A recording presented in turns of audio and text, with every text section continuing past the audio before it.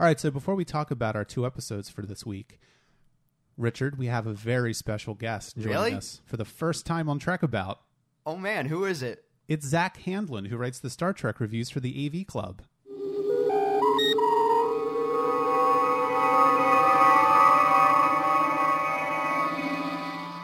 Hello.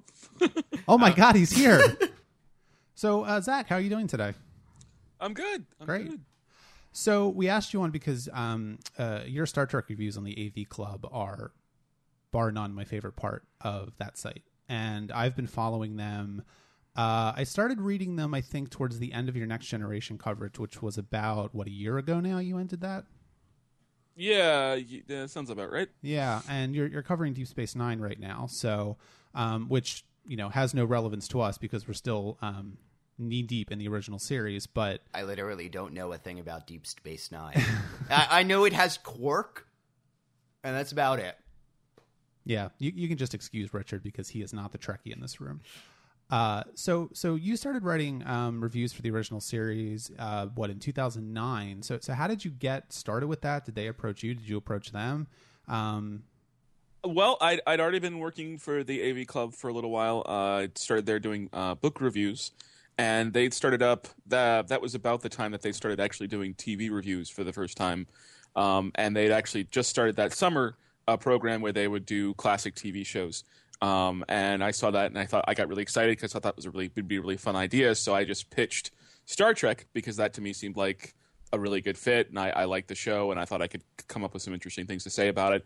But my initial pitch was sort of like, well, we don't really know you're writing well enough. Why don't you write about this stuff for a little while, and we'll see. I didn't actually get to start writing Trek until about, I guess, 6 months later. I think maybe it was like the start of around January or so. And I think one of the big reasons was the new Star Trek movie by J.J. Abrams that was coming out that summer. They figured that would be a good time to jump back in the series. But yeah, I started, and I actually had no plans to go on to Next Generation, but about halfway through I think my reviews for the second season of Star Trek, my editor at the time, Keith Phipps, said, somebody mentioned doing Next Gen, but we figured that you'd want dibs on that. I'm like, yeah, sure. And then everything sort of followed from there. Yeah, and here you are, 3.5 years later, covering the third series in the franchise now. So, I mean, did you expect that you would still be doing this? And I get the sense, at least from the number of comments on your reviews every week, that it's one of the more popular. What do they call it? They call it like the classic AV Club or something like that. TV Club Classic. Yeah, TV Club Classic. So did you expect that sort of reaction? I mean, it's the internet, so I figured that the Star Trek would be fairly popular, but it didn't really take off until I started doing Next Gen. The original series reviews were solidly popular, then they were obviously popular enough to keep going. I think I was one of the few. I was lucky enough to be one of the few people who did a classic, a TV Club Classic review that actually went on the whole year. Most of them tend to be like kind of seasonal. They'll do them over the summer where there's less new TV, but for some reason, I guess mine were consistently read enough that I got to stick around. But yeah, it kind of we had a nice, solid, dependable audience for the original Trek, and then when I started doing Next Generation, it just sort of exploded because I think there are probably more people who are familiar with Next Gen at this point than there are people who are familiar with the original show. That gives us a very good prognosis for the future, then. Probably, yeah. I mean, what's the reception for animated series going to be? I'm excited about that. Oh, I actually did review the animated series. Damn it! Yeah, you did, but you did just one, right? You did like a sort of overview of the entire series. Yeah. Why did you decide to do that? Did you think there just wasn't enough there to do 2 episodes per week? Like you're doing now? It just didn't seem. It seemed like the audience would be too small, and there really wasn't enough. I like the animated series, but I don't think it's like. I think it's kind of problematic and kind of sluggish in a lot of ways. Yeah. So it felt like the best thing to do would basically be just to try and push through and do one big review of it and not try and get bogged down in reviewing weekly. It just because you need to find a balance between stuff you're interested in writing about and you feel like you can come up with good things to say, and stuff that readers have actually seen and will be able to there are. I mean, you get people who will read stuff that they haven't seen the shows before, but most of the time you really want stuff that people are familiar with and go, oh, I like that. I'd like to talk about that or hear some thoughts about it, as opposed to, the animated series, which would be after the first couple of reviews, you'd probably just probably lose most of the people who are reading. Yeah, absolutely. That's good advice for life. You've really said something profound to Richard. No, right now. well, yes. So one of the things I find most interesting about the way that you approach your Star Trek reviews, because they're a little different in that. I mean, I think a lot of the Trek coverage out there focuses on one aspect. So it either focuses on it as like a TV show, or it focuses on it as sort of its cultural phenomenon, or sort of its sort of its what's the word I'm looking for? I don't know. What word are you looking for? I don't know. Let's just leave it alone. And but on the other hand too, you focus on it as all of these aspects together and kind of what you can find from the show. And I really like your approach, because I find it sort of a fully rounded approach. How did you hit on that approach? Honestly, it's just the most natural approach to me, and I don't mean to say that like, oh well, I'm perfect. So I'm so smart. Well, when you ask a genius for work, you get genius level work. I mean, come on, guys. It's probably more to do with the fact that I'm not as much a TV historian as a lot of the critics on the site. Like my other editor, my TV club editor, Todd Vanderwerth, is a terrific writer, great critic, and he has so much knowledge at his fingertips. He's lived and breathed TV. Seems like most of his life, whereas I kind of approach it as this is something I enjoy and I like and I've read a bit about, but I'm also kind of more of an amateur when it comes to the way I approach the reviews is just the way I approach the shows. They're stories, and I do wish at times that I did have more of a sense of the historical impact, because those are Star Trek, and I mean Next Gen is hugely important. I think it was one of the first major in syndication series, which is huge. And Star Trek, obviously, original show had amazing history behind it. It's just not the aspect that I know as much about, and I'm too lazy to do research, so I just sort of approach it from my angle, I guess. Well, that's interesting. I mean, talk about your history with Star Trek a little bit, because I know from your Deep Space Nine reviews that this is pretty much your first time working your way through the entire series, and so were you an original series guy? Were you a Next Generation guy? I think when I was a kid, I don't even know if I made it. I was more. I think, to be honest, I was probably more a movie guy when I was a kid. Because the ones I saw the most were the original series movies. I do remember watching a bunch of the original series when I was a kid, and some of Next Gen. But I was never. I don't even know if I'd go so far to say as I was a completely committed fan. It was just something that always seemed like a part of the cultural background. Like, you always had Star Trek playing somewhere, so that was one of the reasons I kind of enjoyed this series. Is it gives me a chance to go back and really dive in deep and sort of have a kind of much more of a completist look at the shows, because I don't think I've seen any of all the series. I have not seen the complete episode run of any of the series I've covered so far. I think I'd seen most of the original series when I went back to it. At least once. I think I'd seen large parts of Next Gen, but there were a ton of episodes, especially in the later seasons, that I'd never seen before. Some of them were phenomenal too. And like I said, with the Deep Space Nine, that was by the time Deep Space Nine came around, I think I was in college or getting ready to go to college. Well, it was a couple years before I went to college, but it was like I was kind of graduating out past the point where I would sit around and watch TV with my parents as much as I used to, because I used to watch a lot of these with my dad. And once DS9 just happened to be in that window where I was basically not really spending much time watching television. Because DS9 is such a continuity heavy show, it can be a little bit daunting to try and jump back in. And I kind of dismissed it. I was like, well, it's fine. I saw a couple episodes. It's okay. And then it's been just wonderful revisiting it now and seeing it for the first time, and just really impressive. So, well, I think that touches on something, maybe you can speak on. Richard and I actually watched Trekkies last night. I hadn't seen it in years, and this is the first time Richard had ever seen it. He swears that I told him not to watch it, which I don't remember. It doesn't sound I like asked anything you I would at one say. point. Maybe it was a different Trek movie. I think so. And that movie's interesting because it came out in 1999, and so that was right after I mean, I think that was pretty much Star Trek at its height. You know, it still had 2 TV shows on the air. It was just after the 30th anniversary. You know, all of the original series cast were still alive at that point. And, you know, we're looking at it, you know, almost 20 years later, we're quickly approaching the 50th anniversary of Star Trek. And, you know, there are no TV shows on the air, haven't been for almost 10 years. The J.J. Abrams movie came out and was wildly successful. But aside from that, it kind of seems like, you know, the show is, or the franchise as a whole is kind of on hiatus. I mean, it's even really difficult to find on television now. So I'm curious to get your thoughts on, do you think that Star Trek is as relevant as it was, you know, in the 90s, 80s, 70s? And do you think that it's going to get that sort of like cultural relevance again? Sorry. That was a nice reaction. No, I think that said it all. I think you can be pretty sure that, yeah, I don't think it has the same kind of relevance that it did specifically in the 90s, the early 90s, when I think Next Gen was doing some of its best work and DS9 was kind of coming into its own. Yeah, and I mean, Next Generation was a top 10 show. Yeah, I mean, it was beating network stuff. And we were kids at that point of Next Gen, so it was kind of for you especially more, since you're more of the Trekkie. A very, being around, 7, 8, 9 is the perfect age to get into Star Trek and have you love it for life. Sure. Yeah.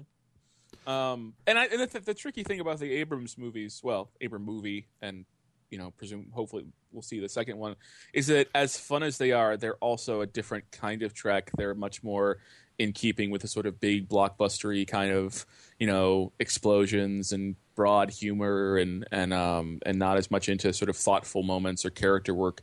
So it's harder. It's more like Abrams is playing off these iconic images than he is and really extending the franchise.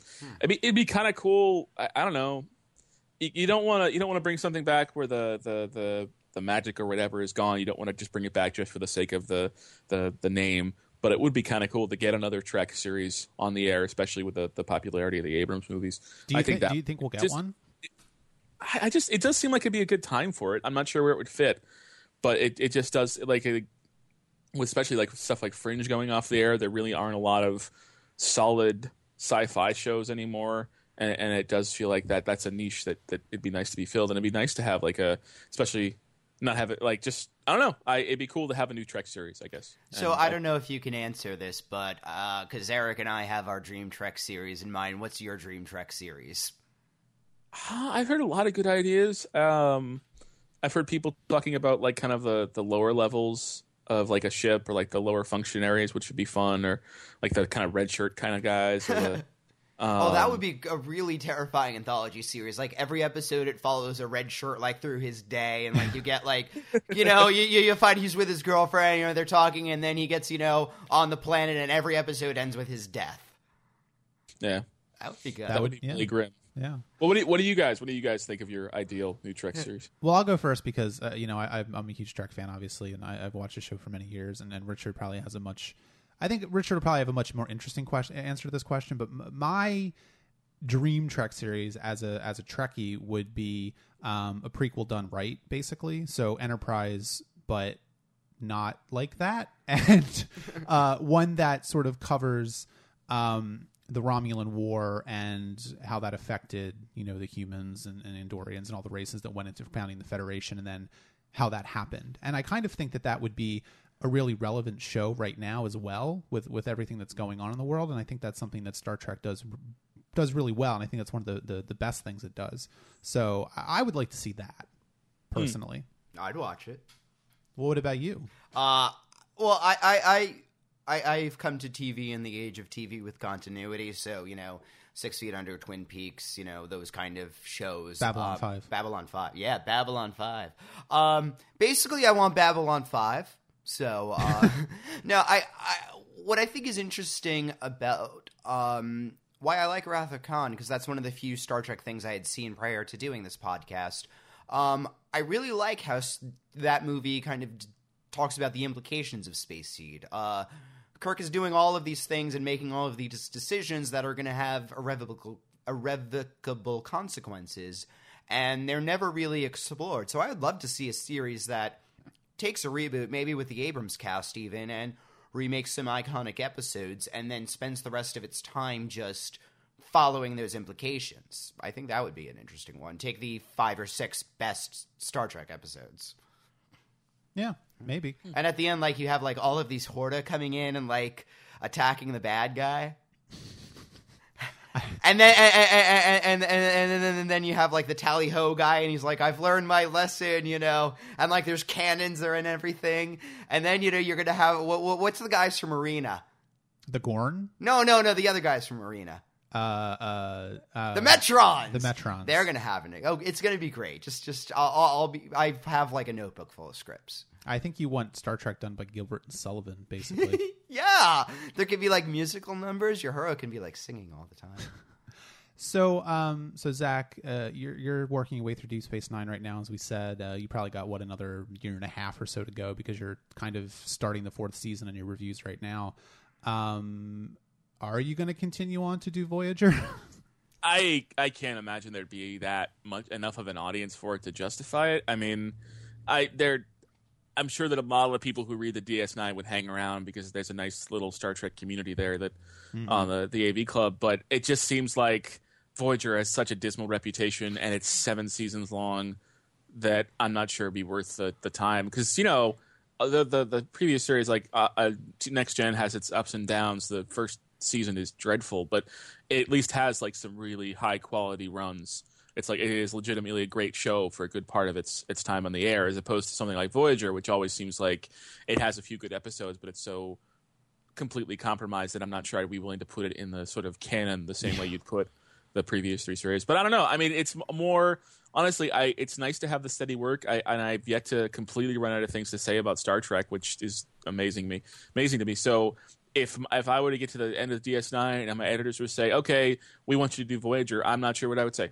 I mean, I'd probably say yes, because it's like, it's steady work, and I'm curious, but I would not bet money on us doing that. We might do something else, some sort of, I don't know, one-off essay about Voyager and one-off essay about Enterprise or something, but I would not bet on it, I guess. Like, I don't want to see Voyager.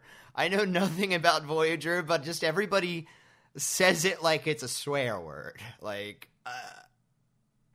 you see, like you're like bad. Well, not like I'm not stuttering, but to defend it, you can't even say, "Well, it's a pretty okay show." Like, no, I don't like Voyager. Yes. I find sometimes it's entertaining, most times it's not. I think the interesting thing about Voyager, and you know, maybe this is a point in the column for you to cover it, Zach, is I've never really seen episode by episode analysis of a show imploding in slow motion.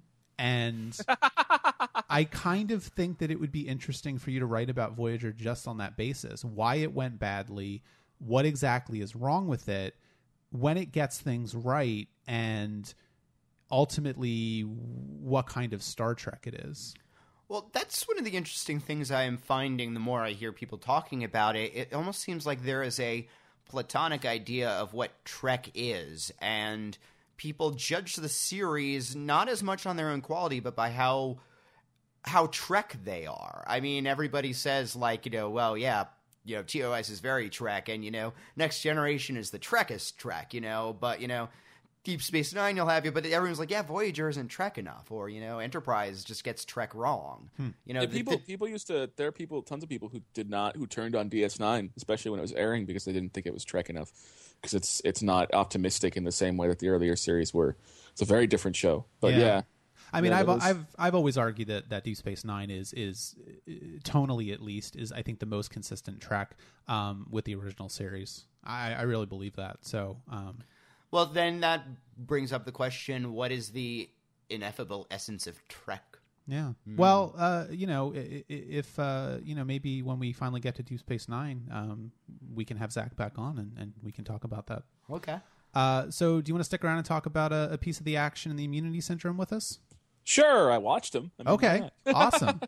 So a piece of the action. I'll let Zach start since he's our guest. We didn't offer him like pie or anything. We are terrible hosts. What do you? But then again, he didn't bring like cookies, so Yeah, no, it's or true. wine or anything. Yeah. Sorry. You are the worst guest. What do you think about A Piece of the Action?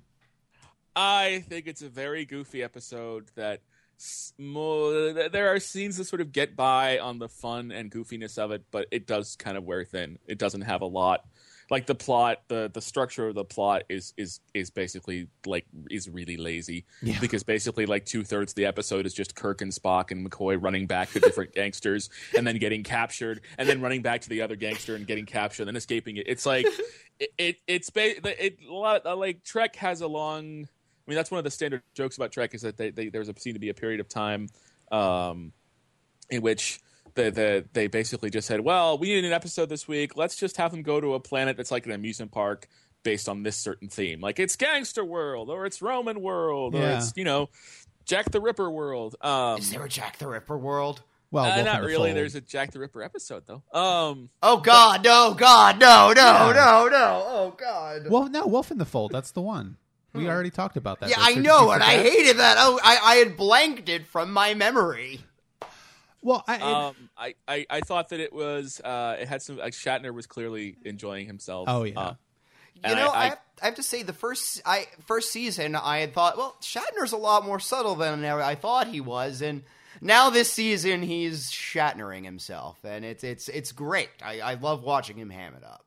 Yeah, I mean, in this episode especially, I think he's really like out Shatnering himself, and he's it's funny because I really like this episode. I agree with you, Zach. I think it's extremely goofy, but I think it's extremely goofy in a really fun way, and I think it's goofiness that only like Star Trek fans can really appreciate in some respects.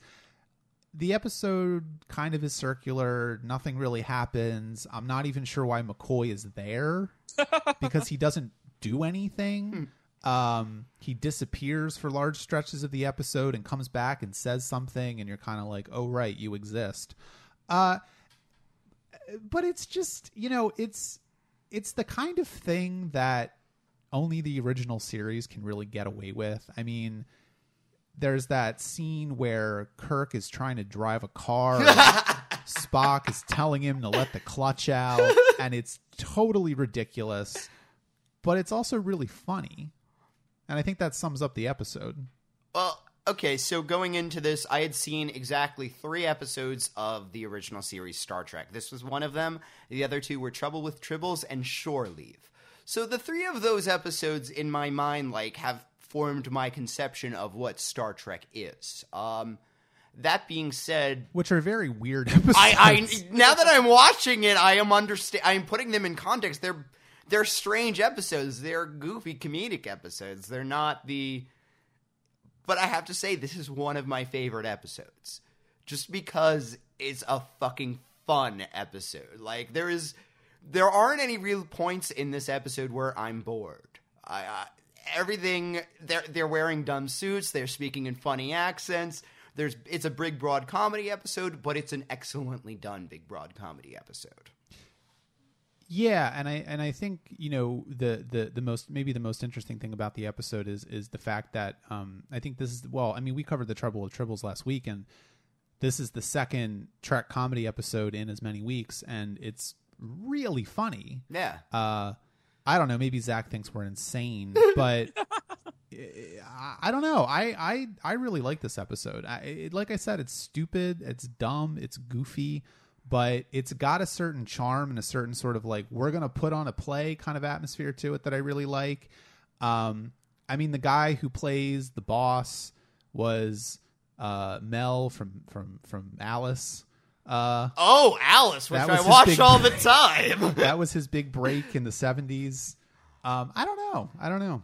It's interesting because I actually noticed this as an iconic episode, partially because it's so weird, but there was a very obscure Nintendo game based on Star Trek that had a level based on this episode. Fizbin has passed into popular culture, talking about the things that, the philosophies of the Federation. This is a Prime Directive episode. They explicitly are talking about, well, we messed up with this culture and we have to fix it and we have to figure out how to do that. So I think even as silly as it is, it's still an extremely important episode, and it's still an episode which He does some world building even. Yeah, I wonder what your take is on the whole Prime Directive aspect of this episode, Zach, is because I don't think that the original series really does the Prime Directive all that well. Oh, they do, but they kind of go the opposite way in the Next Generation, where they take the Prime Directive like way too seriously, and they sort of like kind of construct they sort of try and figure out what the Federation would be like if it was actually a government. So what do you think about that? The Prime Directive in the original series was sort of, it seems more of like a suggestion than a directive. It basically was kind of like a guy, like, we probably shouldn't mess around with these people, but there's also the basic assumption that whatever Kirk wants to do is for the best. There's that episode, what is it, you guys must have done the Apple already, haven't you? Oh, yeah. Yeah, well, there's that episode where he goes down and finds this idyllic community where it's like, well, you guys have a machine that's running you. I don't like the machine. I'm just going to destroy the machine. And countless times over the course of the series, he finds some sort of civilization that's being run by some sort of, that he doesn't like the way things are going, so they just decide to blow everything up. Like, the Prime Directive in the original series, it's something they mention, but it's also not, it never comes across as the be-all and end-all in the same way, like you say, that Next Gen does. I actually kind of like that in Next Gen, in that, because it really put the characters in kind of impossible situations where they would really want to help, but they're like, we can't because the consequences of this, we don't really know where this would go. Whereas in the original series, it was much more sort of, it kind of mirrors the way kind of America was sort of looking at maybe foreign policy, if you wanted to get really all pretentious about it, because in like we the love 60s, getting pretentious. Well, there's much more of that sense in the 60s. Like, we're just going to go in and fix everything because we're America and that's what we do. And then Vietnam came along, and that we did not do that there. And so you have, with Next Gen, you have this much more cautious approach to exploring other places. You have this we realize that if we try, us ruling everything is not an ideal situation. Whereas in the original series, there's this inherent optimism of the nobility of the characters involved. And there's also, everyone's so just rambunctious and kind of crazed in the original series, which is one of the reasons it's so fun. It's like a bunch of teenagers just hanging out and being crazy, and Spock just sort of standing off to the side, shaking his head. Yeah, he's the dad. There was never, like, in the Next Gen got to the point where the world building would actually restrict the storytelling, and sometimes that'd be good and sometimes it could be bad. In the original series, the world building was more an after effect of the storytelling. So you'd have stuff like this where they'd mention the Prime Directive where, we shouldn't have messed around with this culture, so we have to fix it. At the same time, Kirk does go in and basically makes them an arrangement with the Federation where they're, like, he somehow put up somebody in charge. Like, he's changed the entire structure of that city's government. And that's a good thing. Like that's and then McCoy makes, by the way, I left my communication device back on the planet, and it's considered a punchline as opposed to, oh my god, oh no. It's and I think that especially, that's a good example, and I think that's more a function of this particular episode being a comedy episode, because I can see that exact action in a different episode, like. I don't know. I'm trying to think of a more serious one, like maybe, I don't know, Miri is jumping to mind or something, like where that would seem a lot more problematic. And there, I'm also thinking of something like Mirror Mirror, where the whole basis of that episode is they need the dilithium crystals from that planet, and they're very much like, no, we're not gonna fuck you over, and that's sort of a Prime Directive thing. I think that we can go a couple different directions with this, because we talked a little bit about the sort of soft power aspect of Star Trek and how that mirrors, American foreign policy of the 1960s, as you said. But we can also talk about, the Prime Directive and the characters in the original series being much more, I don't want to say immature, but it's a younger government, it's a younger civilization, because if you want to get all Trekkie about it, the Next Generation takes place about 100 years after the founding of the Federation, and the Next Generation takes place 200 years after the founding of the Federation. Well, that's hugely important. The original series is very much a Western in that we're exploring and we're dangerous and we could die at any point, whereas Next Gen, everything is much safer. What was the mission of the next gen? Was it just a 5-year mission to explore and et cetera, et cetera? There was no time limit. They were just supposed to go out exploring, and a lot of the times they'd also do missions for their mission was basically just go out there, head out and mess around. I mean, they did do exploring, but they also did a lot of ferrying around people, like dignitaries or trying to help. I mean, and on the original series, the Enterprise did some of that too. But there was less territory. I guess I get it. So everything. Oh, the map is unfilled, and then in the sequel, it like you have a bigger territory to explore. It's like basically you have the original series is just the pure thrill of exploration. The next gen is sort of like that thrill tempered with a sense of responsibility, while DS9 is basically we're not really exploring, we're just trying to live a life in this new place and figure out how to balance everything. Like each series has a very different intent. And one of the things, I mean, you could like in the original series, people died a lot. Yeah. Whereas opposed to next gen, you had some occasional deaths, and yes, you had a couple like one major character death just because they wanted to get her off the show. But you did not. It wasn't treated the same way as the original series. Where in the original series, you just assumed if you were a security guy, you had a lifespan of maybe the next episode. Yeah, and I, going back to the Prime Directive aspect of it. Although before I do that, I do want to mention, and this is maybe a point in Voyager's favor, although maybe not. I remember there is a sort of a speech that Janeway gives in some Voyager episode where she's talking about the difference between, the Federation of the 24th century and the status of the Alpha Quadrant. And I'm getting really geeky here. Richard, I have no idea what's Richard doesn't happening. know what the hell the Alpha Quadrant is. He's Are you speaking words? Are you reading Finnegan's Wake at me? But, she's to paraphrase, she says something like, imagine what it was like in the time of Kirk. The Alpha Quadrant still largely unexplored, the Federation on the verge of war with the Klingons and the Romulans, and how different it is now, and how much more settled it is, and all those kind of things. So, but I think to talk about sort of the Prime Directive aspects of a piece of the action.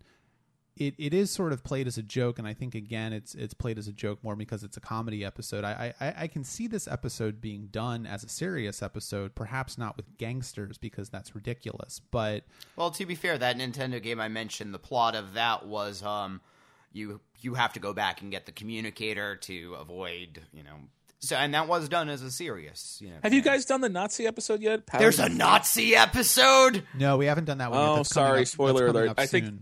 I think that one does it much more seriously. That one has a very different.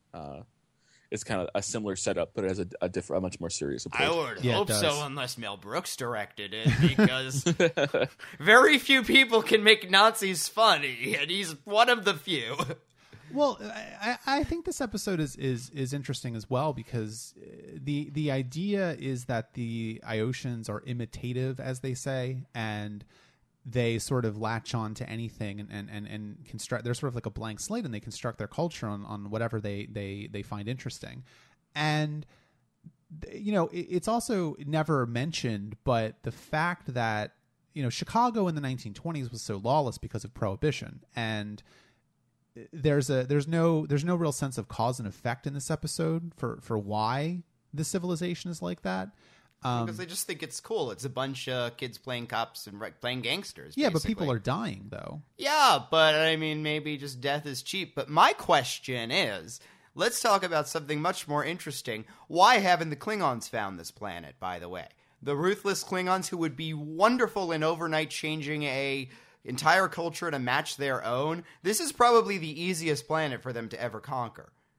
They just got to show up and be like, "Do you see the ship? This is fucking awesome."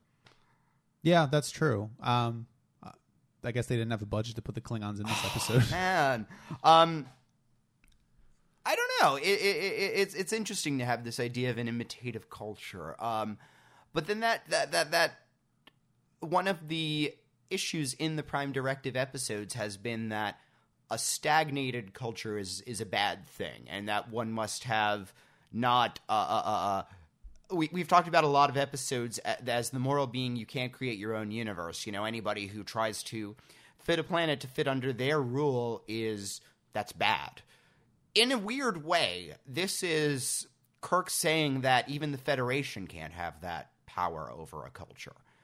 Even Earth's culture, the Chicago in the 20s, or they talk about but maybe they are being hypocritical. Maybe the reason the Communicator is treated as a punchline is because, well, if they're gonna be imitating any other culture, it's probably the best one. Maybe, yeah, that may be. I mean, maybe the episode is about Klingons taking over Iosha. Well, the episode ends on that like static pullback shot of Kirk, which I don't think they ever did in any other episode. It was basically like visual punchline, which I always find funny.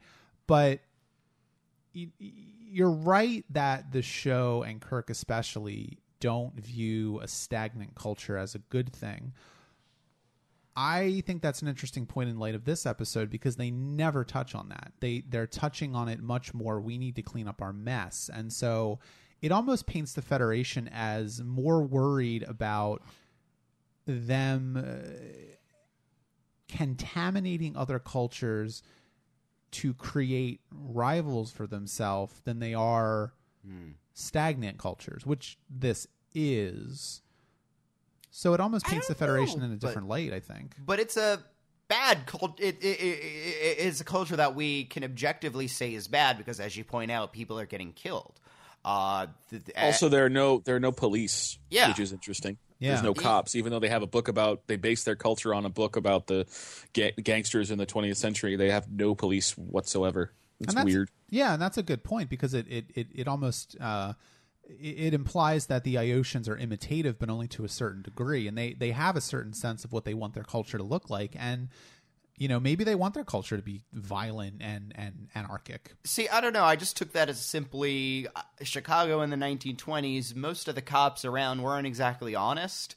So, the reason this was all allowed to go, Capone had 1 billion cops in his pocket, obviously. So I would just assume that, that's the same case here, but, there's only so much time you could make in an episode, and the car scene was much funnier than having a corrupt cop, I guess. Yeah, but I mean, to back up Zach a little bit because we are the two Trekkies here, and we're gonna tag team you, Richard. We don't see any cops at all. So I mean, you would think that they would be there. Yeah, but this is clearly a society which makes it weird, even more strange that they're so determined to track them down because it's a society that has the law and order is basically just. What is the law and order there? That the gangsters exist because of law. You don't have without law, which would make the gangsters' efforts more profitable. You don't really have gangsters in the same way. It's this weird. They're basically what it kind of seems to me like is a scriptwriter decided he wanted to have a planet full of gangsters and then sort of reverse engineered the rest of the script, which means it doesn't entirely hold up to logical scrutiny. But it's fun, but it's But the episode is less about breaking laws and more about conquering territory. I mean, picture all these people in like medieval outfits, and it suddenly becomes rival kings just trying to take each other's lands. That's all they're doing. Maybe there is no money really passing by. This could be a cashless society even. This could be a money-free society. Then why do they keep talking about having a piece of the action? Of course. No, it's irrelevant. Damn it! No, shut Richard up. I've been trying to do that for 23 episodes now. I would consider that secondary to they're more concerned with territory. They are more concerned with each other's land. They're more concerned with, getting one up over the other guy. So it seems just more competition and fighting rather than... is this a gay sex planet? If only! I mean, I would be interested in watching that episode, but... Is there a gay sex planet episode? Is there any sex planet episode? Yes, there is. We've seen several. There is a sex planet, but we don't see it oh God, until the next generation. Oh, yeah. God. Oh, God, that episode. Richard just got up and left. He's done. He doesn't want to do this anymore. Richard, please come back. We still have another episode to cover. I really don't want to see the next gen space sex planet episode. It doesn't need to happen. Look, we still have to get through the 3rd season of the original series, and that's going to be difficult in and of itself. Is that when we'll have the Nazi episode? No, Zach, correct me if I'm wrong, but I believe the Nazi episode is fairly soon after this one. Yeah, I think. Yeah. I actually don't remember it too well, but I do. It is in the second season, so. Yeah, I mean, it's funny to go back to something you said about Star Trek doing those sort of like, here are space Romans, here are space Nazis, here are space gangsters. The show has a reputation for doing that, but it doesn't really do it that much, and it only ever really did it in the second season. The first season they didn't have anything like that, and in the third season I don't think they did anything like that either. So, well, the third season has Spectre of the Gun, which is a great episode, but it is very much one of the reasons it's a great episode is it upfront acknowledges the fact that we're in the Old West, but it is like the Old West. Yeah, that's true. But we'll talk about that when we get to Spectre of the Gun, Richard. Don't get too excited. It sounds awesome. I think it gets this reputation because it is so striking when they do that, because the episodes look very different, and I'm really loving the costumes in this season. Like, I don't know how much people have talked about that, but I think all of the costume work in this season has been awesome. So, especially in episodes like this, Kirk and Spock in their little, gangster uniforms. And their zoot suits, basically. And they look good in them. I mean, that's part of the appeal, I would say, of this episode. No, I agree with that. I think seeing Kirk and Spock running around in zoot suits is fun. Kirk has a furry little hat on. God, what is up with that hat? That hat is ridiculous. I think that perhaps they actually went to a jazz club in L.A. and stole that from someone, because that was definitely like, we are serious about wearing hats. Maybe it was Shatner's personal hat from his. It's what happened to the Tribbles. Oh, jeez. Oh, I'm sad now. Yeah. They turned Tribble into that hat. And there's Tribble fur coats. It became a cottage industry for the Federation. Wow. Why isn't Tribble fur a thing? Because think about it. They don't have souls and they breed like crazy. It would be really cheap to make, so I think I'm going to become a Tribble furrier. Oh, God. All right. Well, there's one other thing that I want to mention about this episode. Spock says something really weird at some point, and I want to see if either of you have a thought on this, because I really don't understand what it means. Oh, is it the line about never calculating the odds for a Royal Fizbin? No. Well, that is a great scene. That is a classic scene. I'm surprised we have not talked about that, but that is a wonderful scene. Well, I think we'll do a quick roundup of our favorite comedic episodes in this episode. But oh boy, no, Spock says something at some point where he says the Ioshan culture is based on moral inversion. And I don't really get what he means by that. Do either of you have any thoughts? No, it sounds like they were just trying to make him sound smart. Sometimes they do that. That could be. It's just, it's a fancy way to me of saying that they're an immoral culture. So where we see this society as, chaos going amok, people killing people for no real reason. They see it as a great fun time. We view what they're doing as immoral. They view it as moral. They're just, morale. It's a mirror world, I guess. Okay. All right. So I guess we'll move on to the immunity syndrome in a couple minutes, but I just want to ask everybody here, what are some of your favorite, I think, comedic moments in this episode? Because I think I have two. I think, well, aside from the ones we've already mentioned, I love Scotty trying to use their slang that never ceases to crack me up. And then you also have Spock using a little bit of it. And that's just funny as well, because he doesn't really do it well. And then Shatner does it brilliantly, and it's hilarious. And it's funny because he's just making this shit up. Yeah, it's really weird because I think Shatner's performance in this episode is maybe a little more subtle than we're giving it credit for, because it's obviously very broad. And, and when he plays comedy, he plays it very broadly. But at the same time, he starts out as the captain, and then he slowly, as he's realizing how this planet works and what he needs to do to fix this situation and to get his crew back up to the ship, he becomes more and more of a gangster until at the very end, he's out gangstering them in his speech patterns. Yeah, and you can tell he's just having fun with himself. He's enjoying playing this role, because he figures, this is an imitative culture. The only way to get around it is by kind of playing dress up as well and beating them at their own game. And because he's Kirk, he's going to be a better gangster than they are, because, He's OG. I'm surprised there are no bands called Penny Ante Operators because I kind of want to. Did you look it up? No, but I would have heard of them. I'm sure there might be.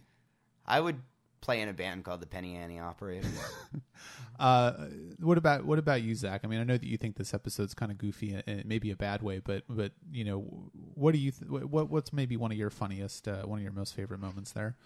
I'm not really. I can't really think of anything off the top of my head. You hated it. I do like the bit at the end where Kirk gets up on the table and starts ranting and raving. I thought that was pretty funny. Oh yeah, that's a good one. And as always, Nimoy's like reactions to stuff just kill me every time. Just like his, really? We're doing this? Really? Okay. Like just that kind of, I don't know. I just find him very funny in episodes like this where he has to kind of goes along with it, and at the same time, it's like, oh Lord, you humans. It's hard to play a straight man, and he does it really well. Yeah, totally. Yeah, he does. He does. All right. Well, I love my favorite is the Krako's secretary.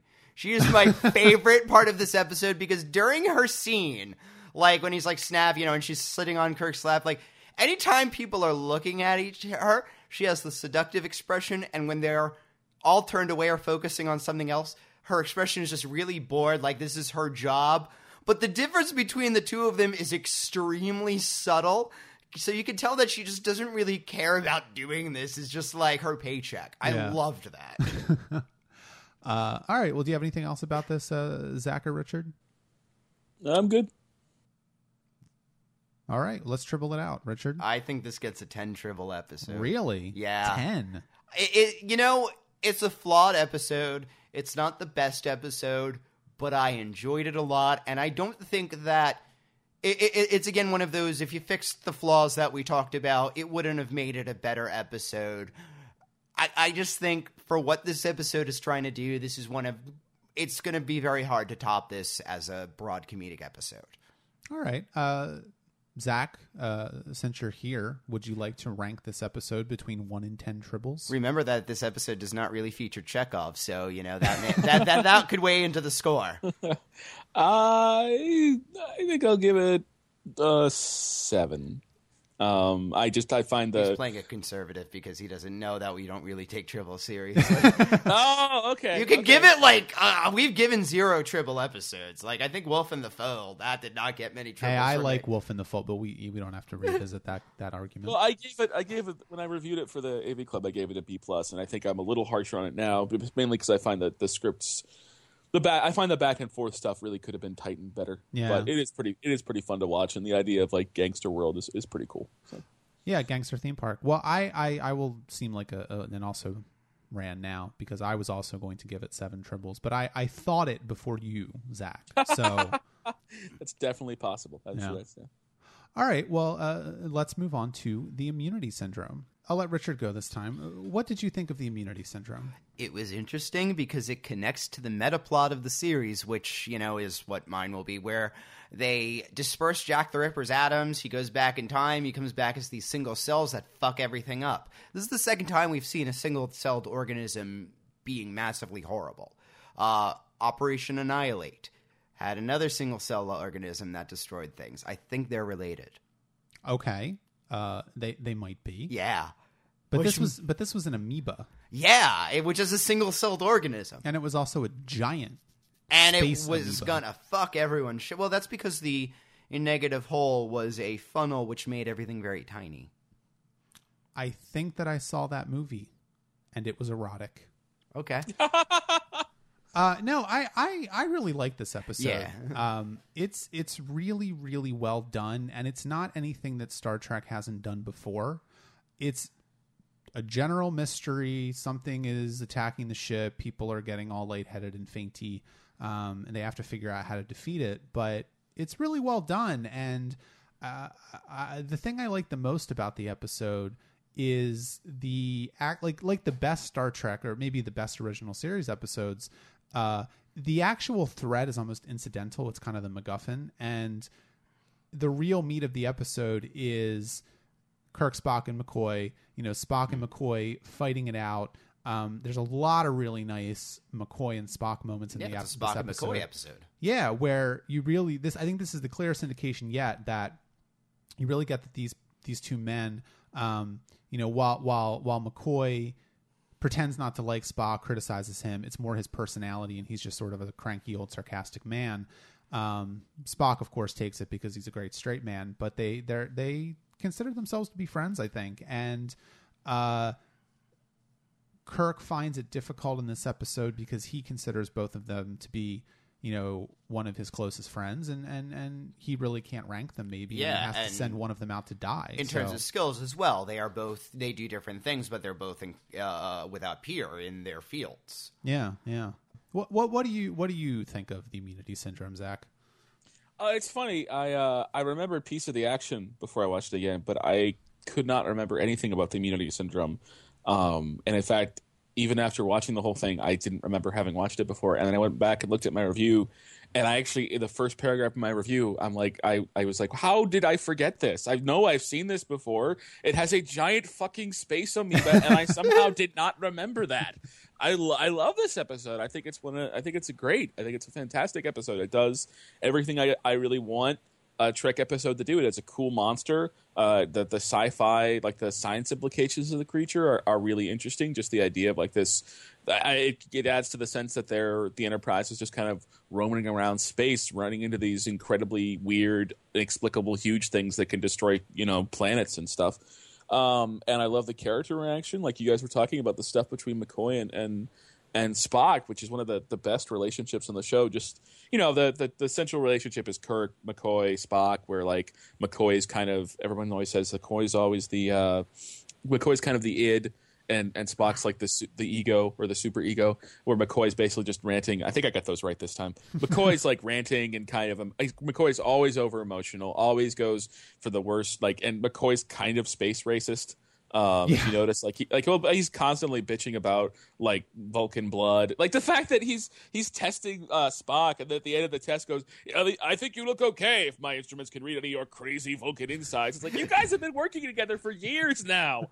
Why do you not have this information in your system? Why is it still astonishing that he's a Vulcan? It's almost like McCoy is offended that like Spock has different readings because he's an alien. Like, I know it's just bizarre that he would be like that, but no, because I've seen this before when you see, groups of mixed pair friends. I mean, they will occasionally, make racist jokes to each other. I've seen this, but as a way of, making a different, I'm gay, and, my straight friends will make, gay jokes from time to time, but they're always done with a certain respect as just well, yeah, we're going to make fun of everything because we're friends. And I think that I think the difference is with the Spock and McCoy, I think there is an edge there. I do think that they are. I don't know if it's tough to say how close they are as friends. I think there's a friendship there, but I think without Kirk, I don't know how close they would stay. I think that's one of the really interesting things about their relationship is they say harsh things to each other. They're not joke like when Spock basically says, McCoy, a bunch of my people just died, so maybe you should feel a little bit bad for that, you son of a bitch. Like, that's not him just joshing him. There's some antagonism. Then the fact that when they're both put in extremes, they don't want the other one dead. There's there's a bond between them, but at the same time, there is a very legitimate antagonism. And I don't think it's all just casual friend joking. Like I know what you're saying. And that's a fair point. I wonder if it's then one of those, Spock's a Vulcan, but he's one of the good Vulcans type of thing. Well, I think it's basically that McCoy represents everything that Spock tries to deny about his own humanity. Like, McCoy is pretty much all emotion, whereas Spock spends his whole time trying to be as much as cold and calculating as possible.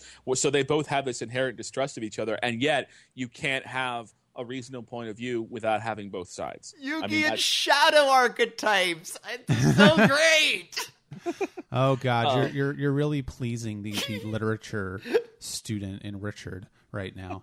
I think that's an interesting point, and I don't think that's anything that I've ever really sort of like consciously thought before. But yeah, the Spock and McCoy relationship is kind of the relationship that two people have when they're not friends necessarily, but they have a friend in common, and they get to know each other through that friend, whether they work together or they just hang out a lot with that friend. And there's always that that weird sense of everybody has friends that they've met in different places and they may not interact. And when, two friends that you have that hang out with you that have never been in the same room together before. And I think there's this sense that you let different sides of your personality out with different people. And there's only maybe a few people, depending on the personality type that you have, that you can really reveal the full, the full majestic majesty of who you are as a person. Well, we could just write video game crit to do that. But I think, and I there is really a sense that I don't ever see Spock and McCoy hanging out, and I don't think that they would. They certainly wouldn't talk to each other if they didn't have Kirk in common. But there's also a sense there that I think that they care about each other because they work closely together and they've come to care about each other. Comrades. Yeah, but I also think that there's a part of it too where they care about each other because they know what the other's death would do to their friend Kirk. That's actually, yeah. But and I think there's also, it has to be tempered by a respect/rivalry between them, because they are, number one, they're both, high officers on the Enterprise, which, time and time again, we're told is the best ship. They have the best captain. They are both, again, as I said, peerless in their fields. They know each other is one of the best, one of the best. Bones knows that Spock is one of the best first officers. Spock knows that Bones is one of the best doctors. They're both men of science, but they take it in different ways. One of the implications I got in this episode is that Spock thinks that McCoy's science is a little too soft because it's not theoretical enough, Meanwhile, McCoy thinks, well, you're not using that to apply to anything. Spock wants to study this thing because of the pure, science of it. McCoy wants to apply it in a way. I think that's that's a fact of it too. They don't like each other, but they know each other's work is great.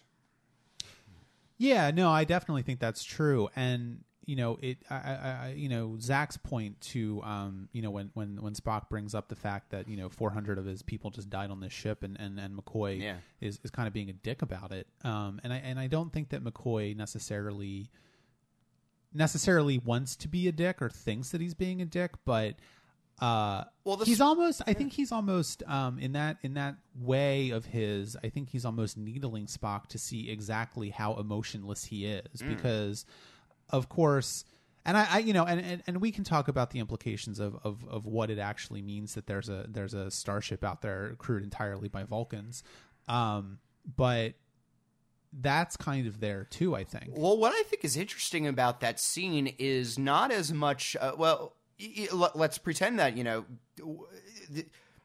what I think is most interesting about that scene is that, in a sense, Spock is telling McCoy he's not being emotional enough. Because how Spock responds, through just trying not to kill Bones, is he says, that's one of the things I don't understand about your people.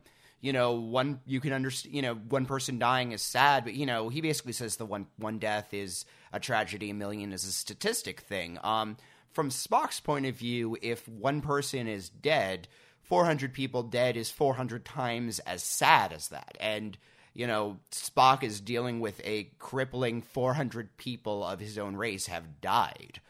McCoy views 400 people as an abstract number.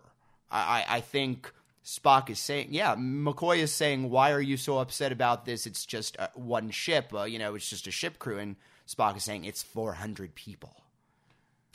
Yeah, and I there's that great line in the episode where they're talking about that, and Spock says that at the end of their life, all the Vulcans on the ship didn't know what was killing them and didn't know that they were dying, and they felt astonishment. And so there's this implication that at the very moment of death, when perhaps all of your mental barriers are down, that Vulcans kind of get like a sudden influx of some sort of emotion, and that they maybe can't handle it. Well, he said that, Vulcans have never been conquered. This is one of the first ships in history. So what they're doing is historically inconceivable to them. So yeah, it's astonishment because it's something that logically, quote unquote, can never happen. I want to get a little Trek nerd for a minute, because the what is the name of the ship? The Intrepid? Sure. Yeah, I was right. I just checked my notes. The Intrepid. It's a little weird because I believe that I don't know if it had been established yet, but Spock was supposed to be the first Vulcan in Starfleet, which is a little weird in and of itself. But so what is this ship? Because of course, Intrepid is a human word, right? And it sounds kind of like what a human would give a starship as a name. There's a pretty famous battleship or whatever, Yeah. submarine, whatever. Yeah, the USS Intrepid. Yeah. Which I'm assuming they probably borrowed for that, as they did a lot of times. But that's kind of weird too, because there's no sense of what the Vulcan, I think what the Vulcans were doing out there, and also what relevance does it have to the themes of the episode? That the ship was crewed entirely by Vulcans. I mean, Zach or Richard, you can jump in if you have thoughts. I'll let Zach handle this one. Gosh, I don't know. Yeah, that's why I wanted you to handle this one. I think it's mostly, I don't know. Sometimes it's hard for me with Star Trek because I think there's stuff that has greater depth to it, and then sometimes I just think that they basically said, "Oh, what would it be like if we had a ship full of Vulcans?" Yeah. Sometimes a Vulcan ship is just a Vulcan ship. Let's give Spock a reason to be mad. We're also completely forgetting that the big blobby black space also destroyed an entire solar system. Oh yeah, with billions of people. Yeah, that's a good point. So it's not just like the 400 that got killed. There were a lot of people. I mean, that's also a fairly typical thing for the original series, is that they would, it's like every other week an entire civilization was wiped off the Earth or wiped off some planet or another. They basically just, again, it's a factor of the original series. They did not really worry much about continuity, so you could basically just have these huge numbers of deaths that you really just did for shock value, not thinking in terms of, well, what would the implications be for everybody else for the long term, which is something you would see more of in, say, Next Gen or DS9. But that's Spock's exact point then. Basically saying, we're seeing all these civilizations, get wiped off the face of, the galaxy as plot points, just whatever. Yeah. Yeah. Interesting. Us humans are not very emotional when it comes to large deaths. Yeah. Huh. Yeah, it's just because it's also sort of like you'll notice that even after Spock has his little grief moment, and then you could say that that's motivating him for the rest of the episode, but then nobody really gets into, once they get sucked into that big black cloud, which I do want to say is a terrific visual. I still think, I mean, I watched the original effects when I watch these episodes, and sometimes the original effects can, they're dodgy for obvious reasons, but I still think that just looks so striking and weird and cool. The sight of this completely black space and this glowing amoeba and the Enterprise just sort of sailing towards it. It's just such a bizarre visual. But as soon as they get inside, it just everything becomes a matter of survival. Nobody really talks about the implication of anybody being dead anymore. Yeah, and I think that what's that line about imminent death clarifies the mind like nothing else, and so maybe that's just it. And so they've been in this situation many times before, and they know exactly what this feels like and what they need to do to get out of this situation. Well, that was one of the major themes of the episode, I found. We've talked a few times about what happens when somebody on the Enterprise isn't able to do their job to the best of the ability or is having a freak out. And there's several times, when Kirk is scolding Pete, he's saying to Spock, what is this? I don't know. You're my science officer. Give me an answer. He tells, Scotty, what's going to happen. I don't know. Well, you're my chief engineer. You've got to fix this.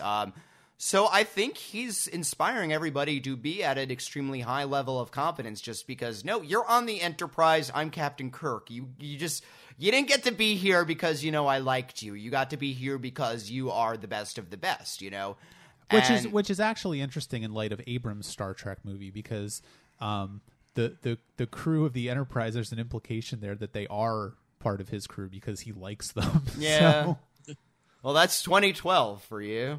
Yeah, that's true. Everything has to be about us now. I don't know what year I'm in.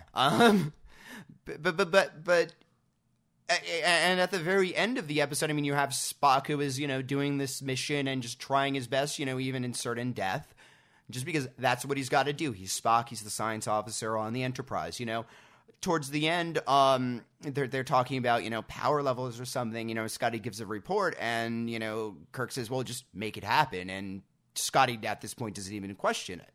I think the interesting part of this episode is not the amoeba, but not even Kirk, not even Bones and Spock, but Kirk not disciplining his crew, but showing the mechanics of how Kirk gets this to be such a well-oiled machine. Because this is a crew that's exhausted at this point. I mean, we're very specifically told that for the first time they've done another difficult mission and they just want to take a week off. Yeah, they're supposed to go for shore leave or whatever. Yeah, then this thing is too major. So I've said several times, Captain Kirk didn't get to be Captain Kirk by failing. He got to be Captain Kirk by either being perfect or fixing it. The show says you don't get to be a starship captain and the star of the TV series unless you are at an extremely high level all the time. And I think that's a really interesting and nice message for the show to have. You know, you are people who have a lot of potential. There is no excuse to not being on that all the time. Yeah. Even if McCoy has to pump you full of cocaine. Yeah, exactly. That was great. That's great. It's stimulant. We keep having to shoot you up high on drugs.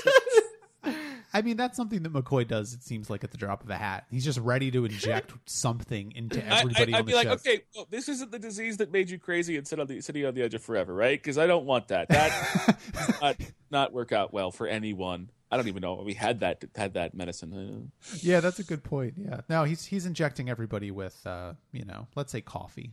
Yeah, sure, coffee.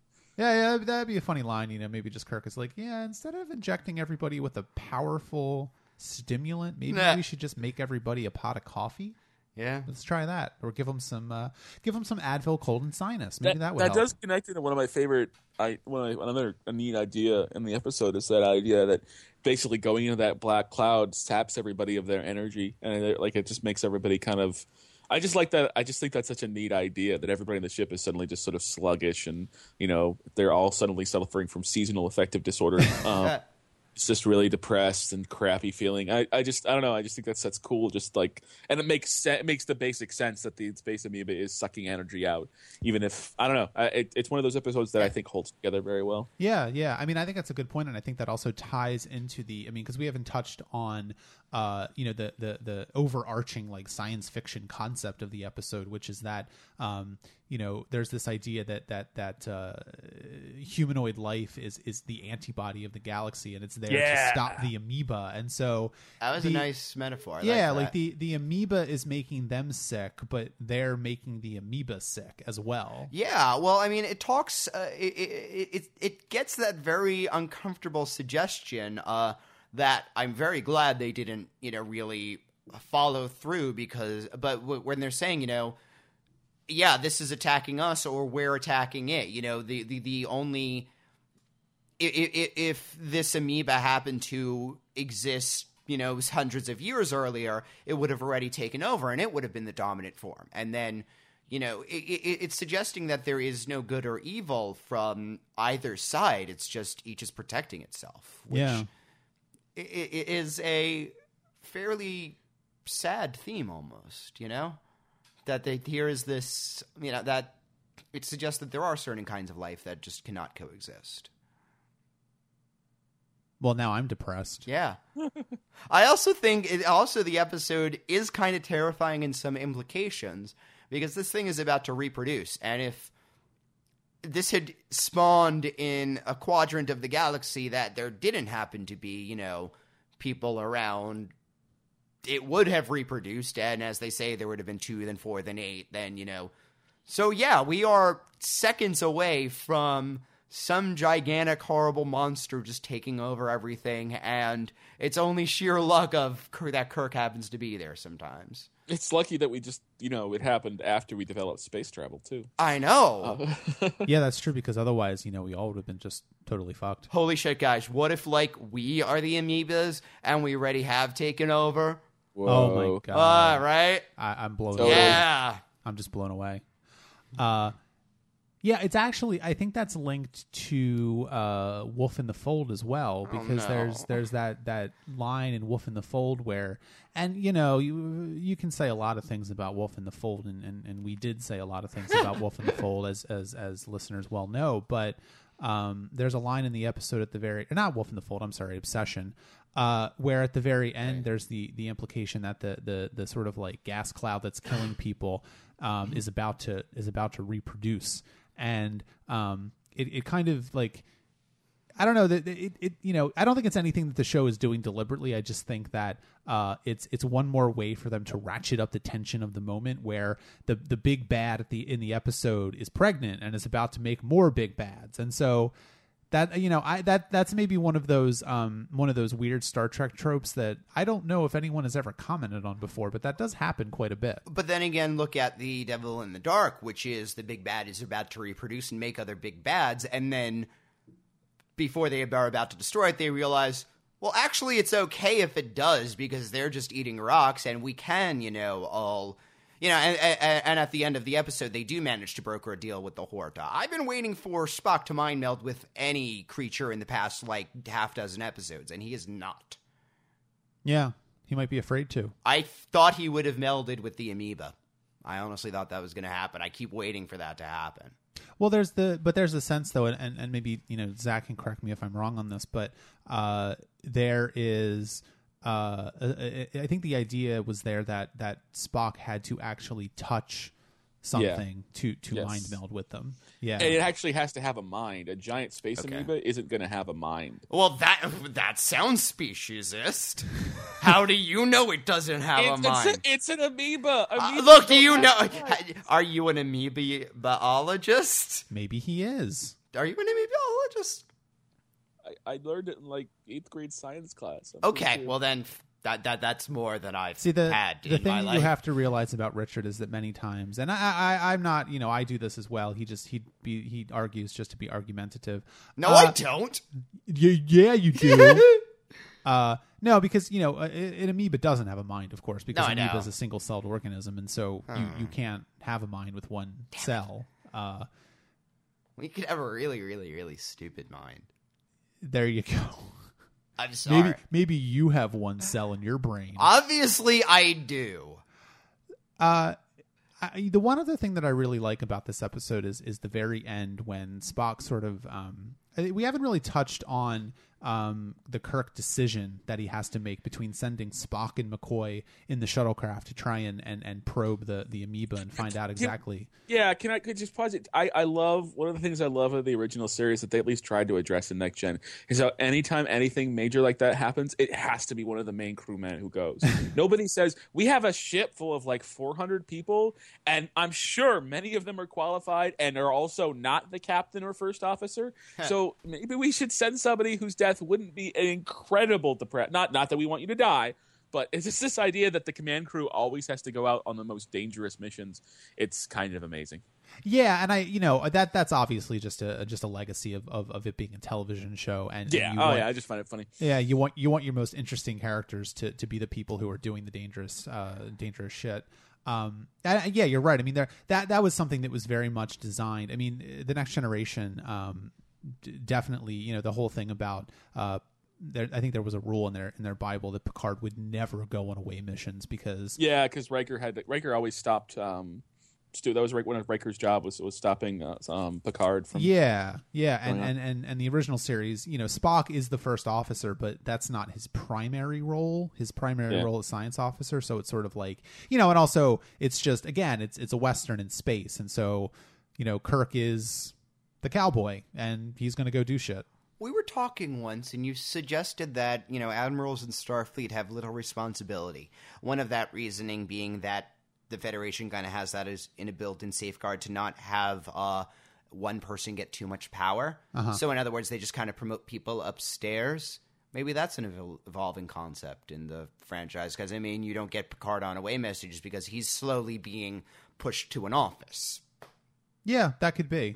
Totally. I didn't think it was even a question though between Bones and Spock. It seemed out of character for McCoy to even be volunteering because he hates going out of the ship.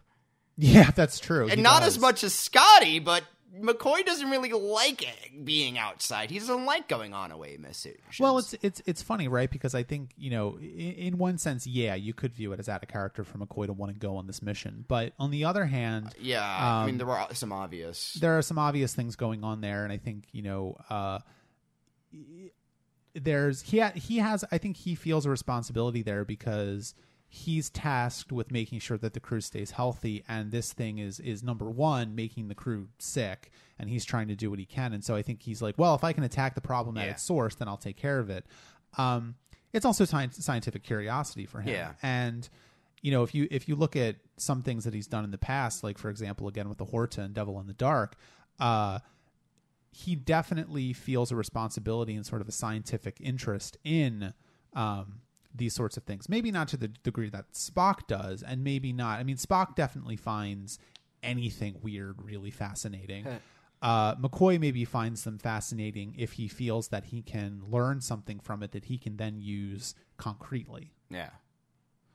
But there's that great line towards the end of the episode when they're finally figured out how to destroy the amoeba by shooting it with antimatter, which I believe may be the first time that antimatter is mentioned. No, it was Star mentioned Trek. in another one, and I don't remember the episode, but it was one of the ones I hated, maybe Wolf in the Fold, and it was the one where there was the younger officer who was the son of the guy that was this was the beastie one, the obsession. Where there's that random, antimatter's powerful, G Captain. Well, let's hope it's the most powerful man gets. But there's that. Wasn't it also that awful episode at the end of the first season where you had the guy with from the other universe? The alternative factor. No. One of my least favorite episodes of the entire series. Sorry. Anyways, I just don't understand what that. Okay. Can you? Is there any possible way you understand the plot of the alternative factor? Please tell us you do, because I don't know what happened in it. I think it was basically that this scientist found the antimatter version of himself and decided that the antimatter version of himself was going to destroy him or something. So he had to destroy him first, but that if he touched him, they would. It was a stupid episode and very sloppy And you will notice that Zach said "or something" because nobody understands the plot of the alternative factor because it is incomprehensible. I mean, I love the freak out sequences. No, it's just I think Spock's brain is sort of the classic episode, sort of the classic worst episode of the original series. It's can't not. wait for it. The alternative factor is. Yeah, Spock's brain is at least entertainingly awful. It's like really, really funny in how awful it is. The alternative factor is just a mess. It's incomprehensibly bad, and it not only that, it's boring, in a way that the original series was very rarely boring. Well, I think that gets us in a depressing note. Well, I will end our conversation on the immunity syndrome with this. The very end of the episode when, again, they're figured out how to destroy the thing and they shot it with antimatter and they're backing out, by going in forward, which I like. It's kind of a cool little thing. They find that Spock is still alive and they put a tractor beam on it and they're all freaking out and Scotty's like, oh, I can't do that, Captain. That's, that's like a whore in a hen house or whatever. I don't know what the hell he said. But McCoy's like, we're putting a damn tractor beam on you, Spock. Don't say we're not. And Spock's like, okay, well, thank you very much, Captain McCoy. That's a nice little way to sum the episode up. Yeah. All right, so let's triple it out. Richard? This is an 8 triple episode. All right. Zach? 10. 10. Oh. Wow, look at that. We got two 10 triples this week. Yeah, I did not expect that with these 2 episodes. Give us a 10. Come on, man. Make it 3. No, I'm giving it a 9 because I to have a 10, it has to be in my top 5, and this is not in my top 5. Okay. But all right, well, next week we are going to discuss A Private Little War and Return to Tomorrow. Zach, thank you very much for joining us. This has been very enjoyable, and I think it's been good to have someone who has some Star Trek knowledge here. And it was fun to gang up on Richard, so thank you for that. Thank you very much for having me. It was great.